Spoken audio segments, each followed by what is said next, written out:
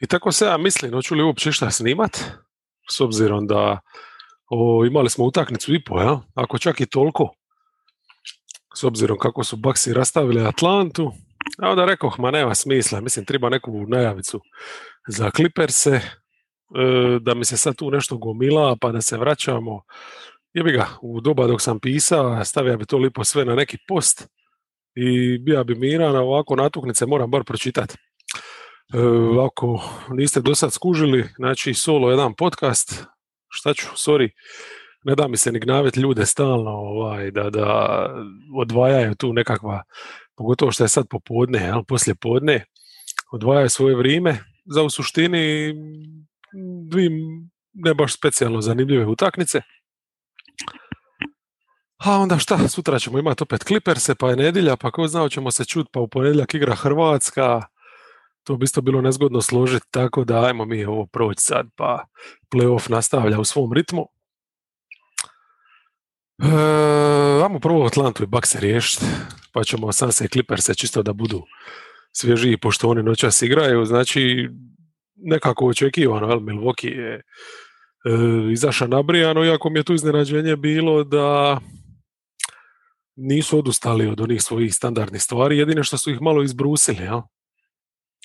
Tako da smo imali situaciju di Lopez i dalje je u dropu, ali nije više visija isključivo pod obručen, izlazija je više, dobiva je puno više pomoći, znači radili su neki pritisak i sa strane na taj prostor u koji Young ulazi, bilo je situacija gdje čak i Lopez se svića,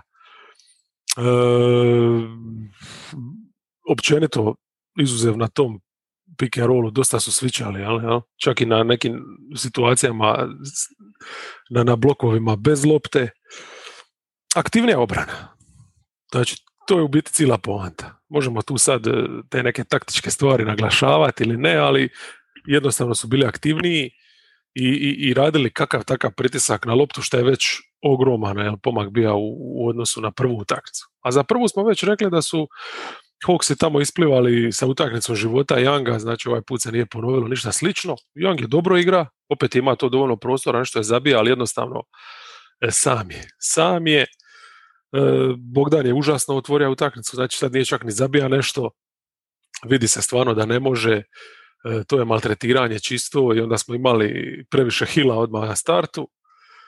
Hila kojeg nismo ni spomenuli zadnji put, mislim, to je nevjerojatno, mislim, strah me je pomisli koliko gluposti, još tako kažemo, šta se izmišlja po glavi, ali evo, nismo spomenuli taj detalj da on prošlu utakmicu igra, više smo se zadržali onako na toj visokoj postavi Atlante, ali dobro, to je ono, čisto da Galinari ne pati previše, odnosno da obrana ne pati previše, stavili su malo Hila čisto radi tog mogućnosti ili preuzimanja, a ovdje su išli odmah u startu i normalno da to onda ne izgleda dobro. Lopeza svakako treba pohvaliti, znači ne zbog te bolje obrane, nego i zbog napada. Kad mu one trice upadaju, to je druga priča, onda ga je lakše podniti čak i u obrani da curi.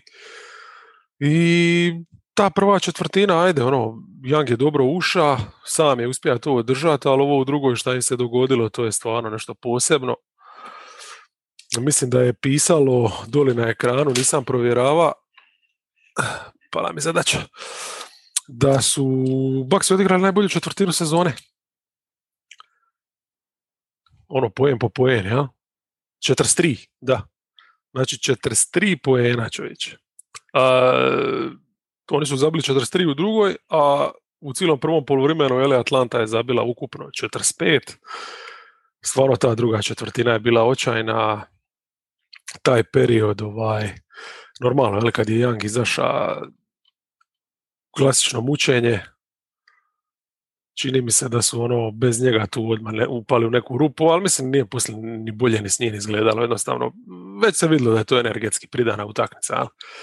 I onda na kraju smo imali treću gdje je Milwaukee samo još i nabija razliku, znači oni stvarno nisu puštali nogu s gasa i kasnije je bio trash time.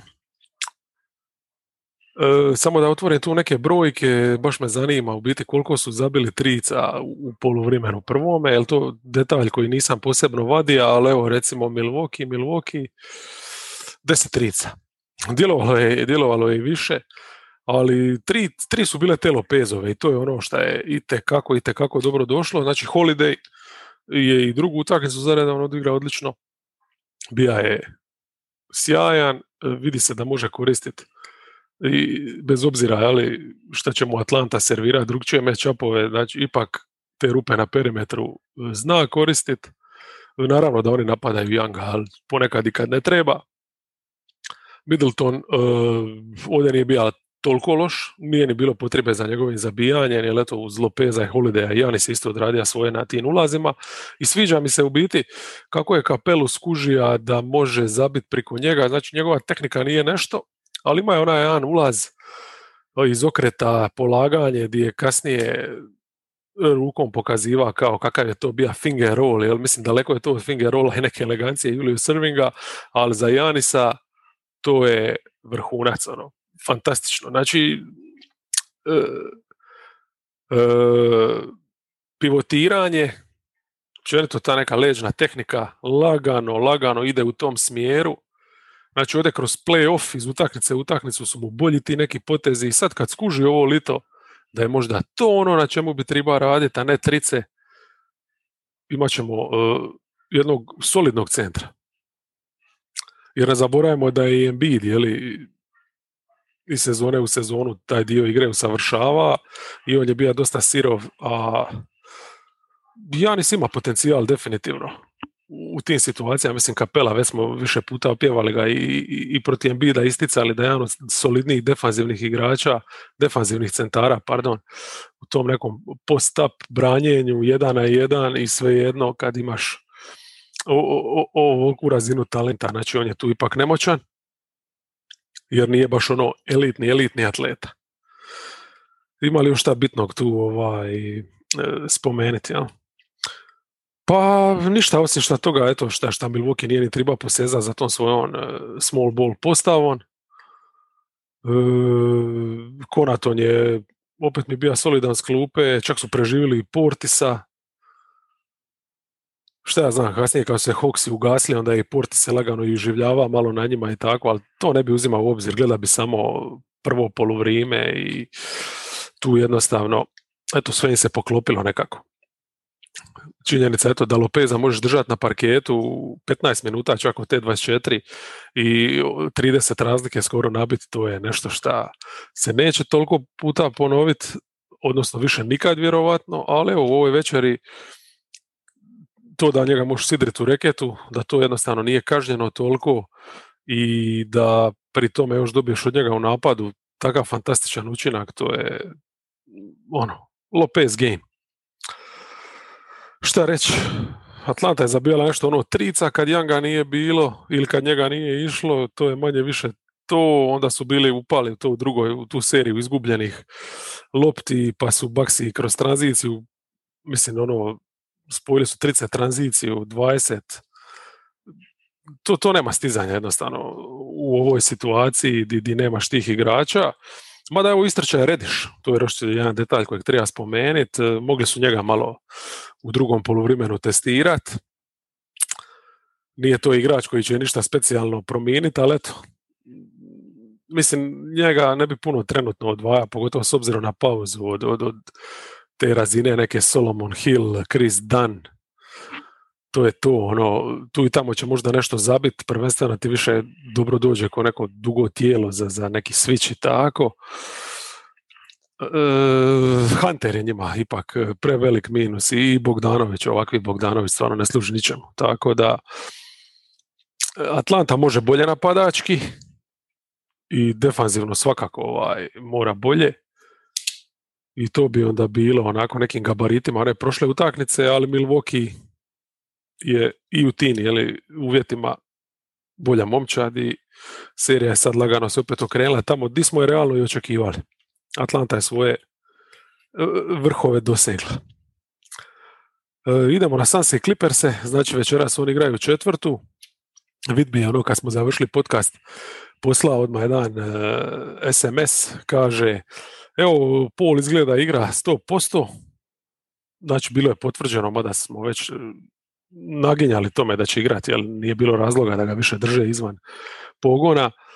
Kaže, pa možda bi stvarno moglo biti 3:0, onda sam mu ja odgovorio, da, ali ne smije nam se dogoditi da Paul odigra jednu od onih svojih utakmica, ako da je 2014. ali protiv Oklahoma. Nije on odigra takvu utakmicu, jer nije bilo potrebe, jel? Da prospe stvari u klaču, ali kroz večer cilu lagano su stvari išle protiv Phoenixa. Paulu će svakako tribat više od ove jedne, da uvati neki ritam, da bude ti blizu onoga što je pružao protiv Denvera.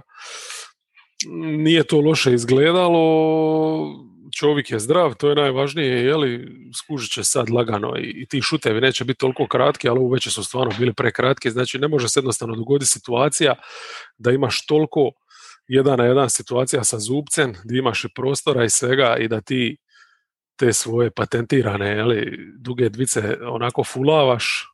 On tu mora u tih situacija ima 70-80% realizacije. To je bio veliki problem za napad Phoenixa. Drugi problem je bio što Booker je opet bio zaustavljen. Jel? Sad s onom maskom sigurno nije lako igrati, ali vidjeli smo igrače kojima to nije smetalo, tako da to mu definitivno nije nekakva isprika. Ali 24% iz igre, to je malo onako pre-lame. Mislim, nije ni Paul bio bolji sa 26. 10-40, jel, kad ti gađaju dva takva igrača, ti realno i ne možeš nego izgubiti. Eto, oni su bili neko vrijeme u igri, to mogu zahvaliti čisto solidnim reakcijama ovih okolo, jel, ispušnih ventila, ali opet, bez Payna su igrali. Ne zaboravimo da je on znači isto otpao na poluvremenu, pa su kasnije imali čak one šihte neke s Moorom. Bila je čak ona jedna gdje Moore igra početkom treće, odnosno sredinom treće, jel? Znači imaš situaciju gdje Booker se nakrca penalima, vadi ga vani, Paul mora ići na predah, jel? Naravno, nakon duže šihte, i imaš Moora kao jedinog beka na parketu, jer je Payne ozlijeđen. Sreća, eto, što ta ozljeda nije teža, mogla bi se već vratiti nazad u akciju, ali da u play-off utakmici imaš tu četvrtinu gdje te protivnik lomi, a ti imaš 3 beka, a da ti nijedan od njih nije na parketu, to se ni u regularnoj sezoni ne radi. Mislim, ne može se dogoditi. Tako da ovo je stvarno bio jedan splet nesretnih i nespretnih okolnosti za Sanse. Poslije se više iz te rupe nisu uspjeli ni vratiti, bilo je nekih pokušaja, tako čim bi spojili par šuteva, tu su bili, jer ni Clippersi nisu igrali nešto naročito briljantno u napadu, ali šta, Clippersi su opet dobili ono koliko treba od Georgea i pogotovo od Jacksona, koji je opet bio fantastičan i najbolji možda njihov igrač tu. Ali staknut ćemo mi tu još neke, svakako jedna tako više interesantna utakmica nego što je bila nešto specijalno lijepa za gledat sa toliko cigli na sve strane. Eto, meni je bilo fascinantno da u prvom poluvremenu, iako su Booker i Paul imali 4-20 šut, znači 4-20, onda je u drugom bio 6-20. To je već napredak. Imali su +2, usprkos tome. Znači, jasno je otprilike, jeli, Clippersi da isto nisu nešto briljirali. Clippersi su jednostavno sebe limitirali, to sam istica prošli podcast, to isto mora naglasiti, iako je ovaj put Zubac odigra puno bolju partiju, ali dalje je to bilo previše njega na parketu i ti jednostavno, i Beverly, ali istovremeno, i ti jednostavno si jedna druga ekipa, ti si sad ekipa koja više ne igra na tej 23-ca, nego igraš na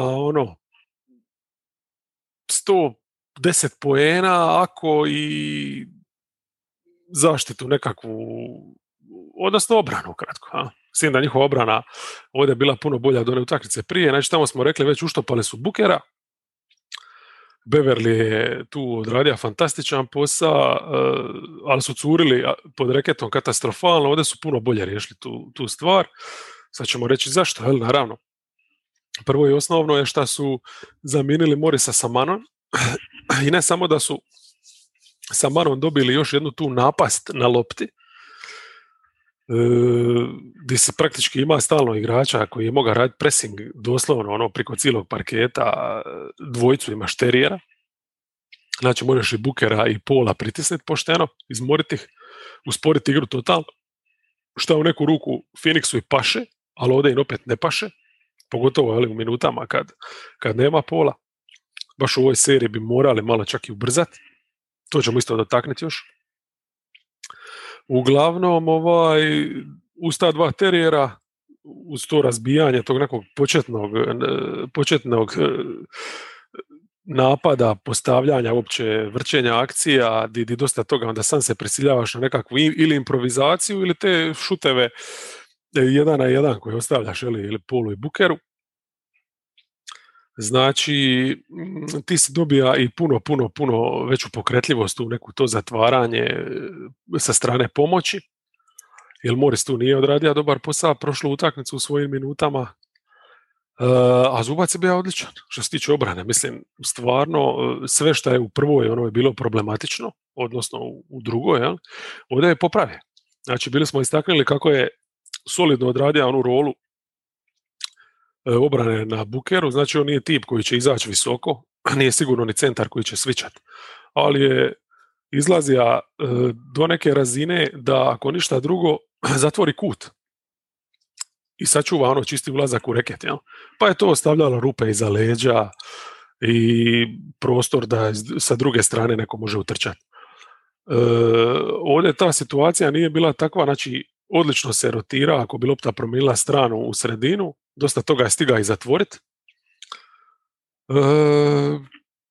Puno jedna stvarno energičnija. Mislim, nije ta njegova pokretljivost daleko od toga da je to nešto što već u sljedećoj utakmici Phoenix ne može iskoristiti, ali evo, s 33 minute s njih na parketu su stvarno izgledali dobro i ono što je uvijek ključno, što uvijek zvuči banalno kad kažeš energetski, jel?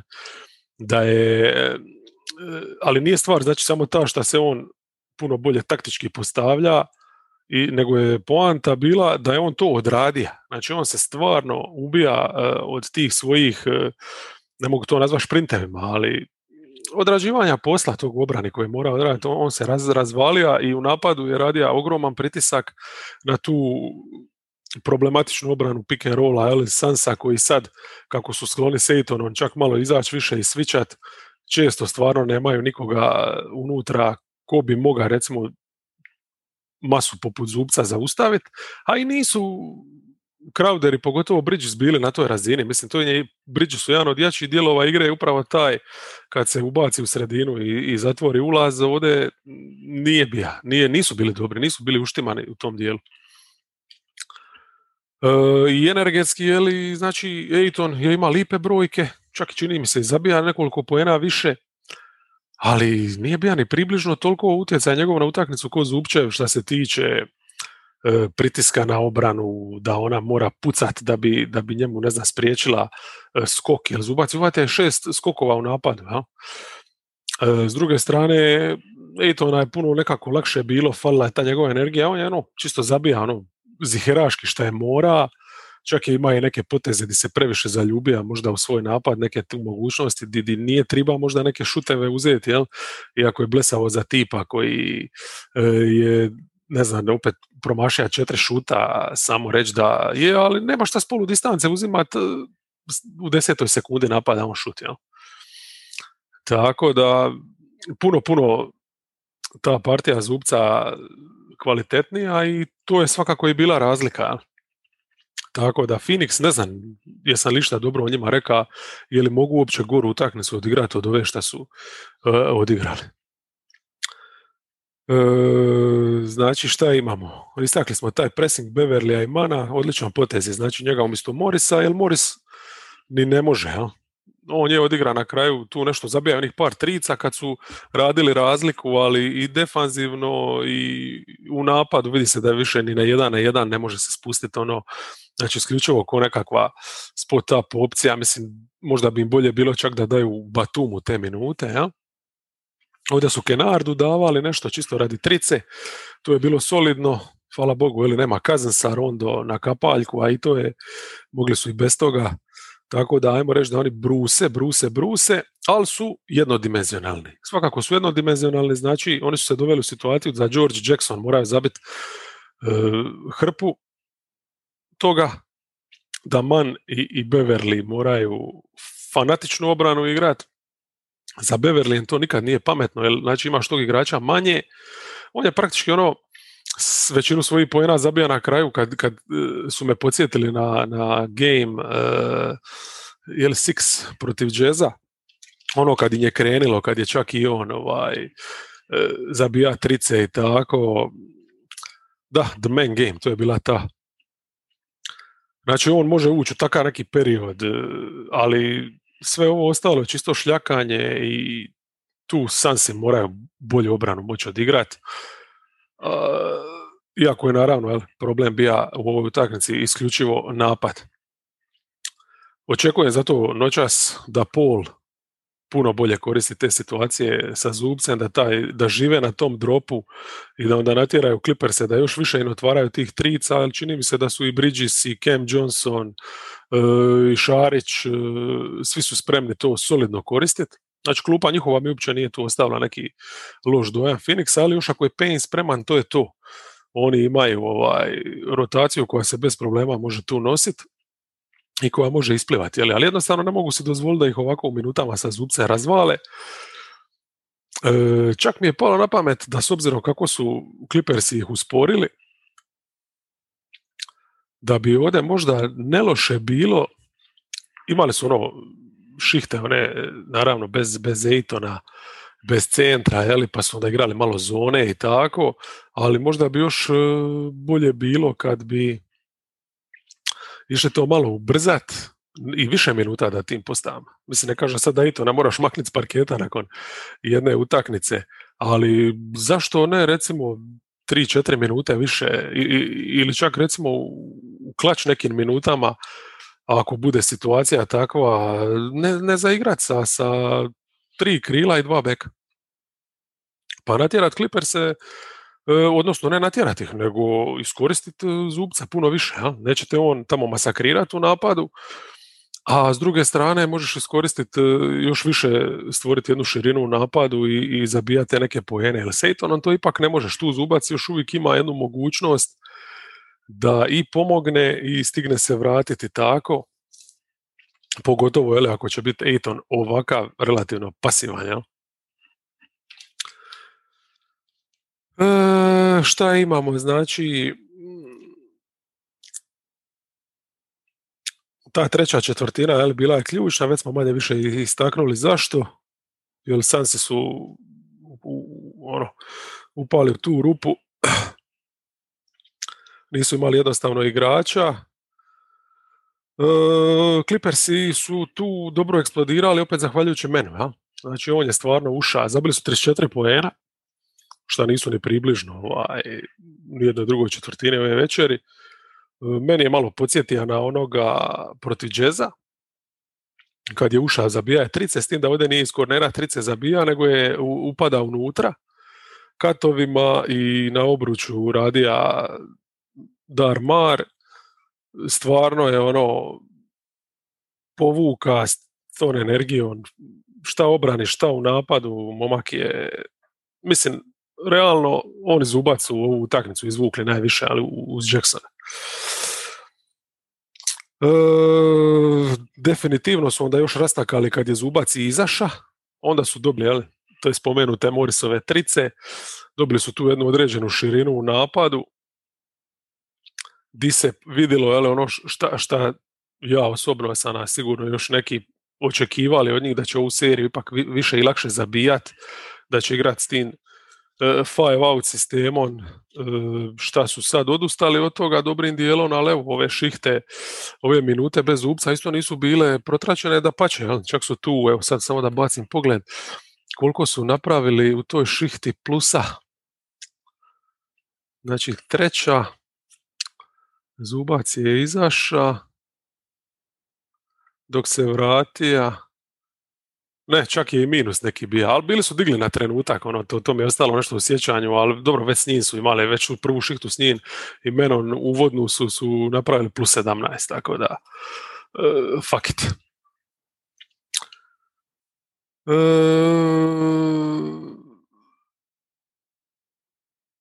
Da, tu sam samo zapisao da su Sunsi uspjeli malo smanjiti, odnosno skoro se vratiti u utakmicu, čim je upala nešto trica i čim su nešto kontri složili, šta je ogromna stvar kad uspiješ iskontrirati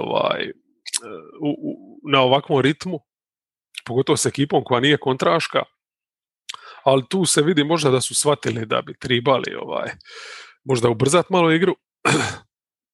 I to je to. Jackson u završnici je bio najbolji, Paul nije mogao ništa zabiti, znači ostaje totalno bez zraka i to je to. Sad je to ključno pitanje, znači ko ima seriju tamo di mu paše, jel?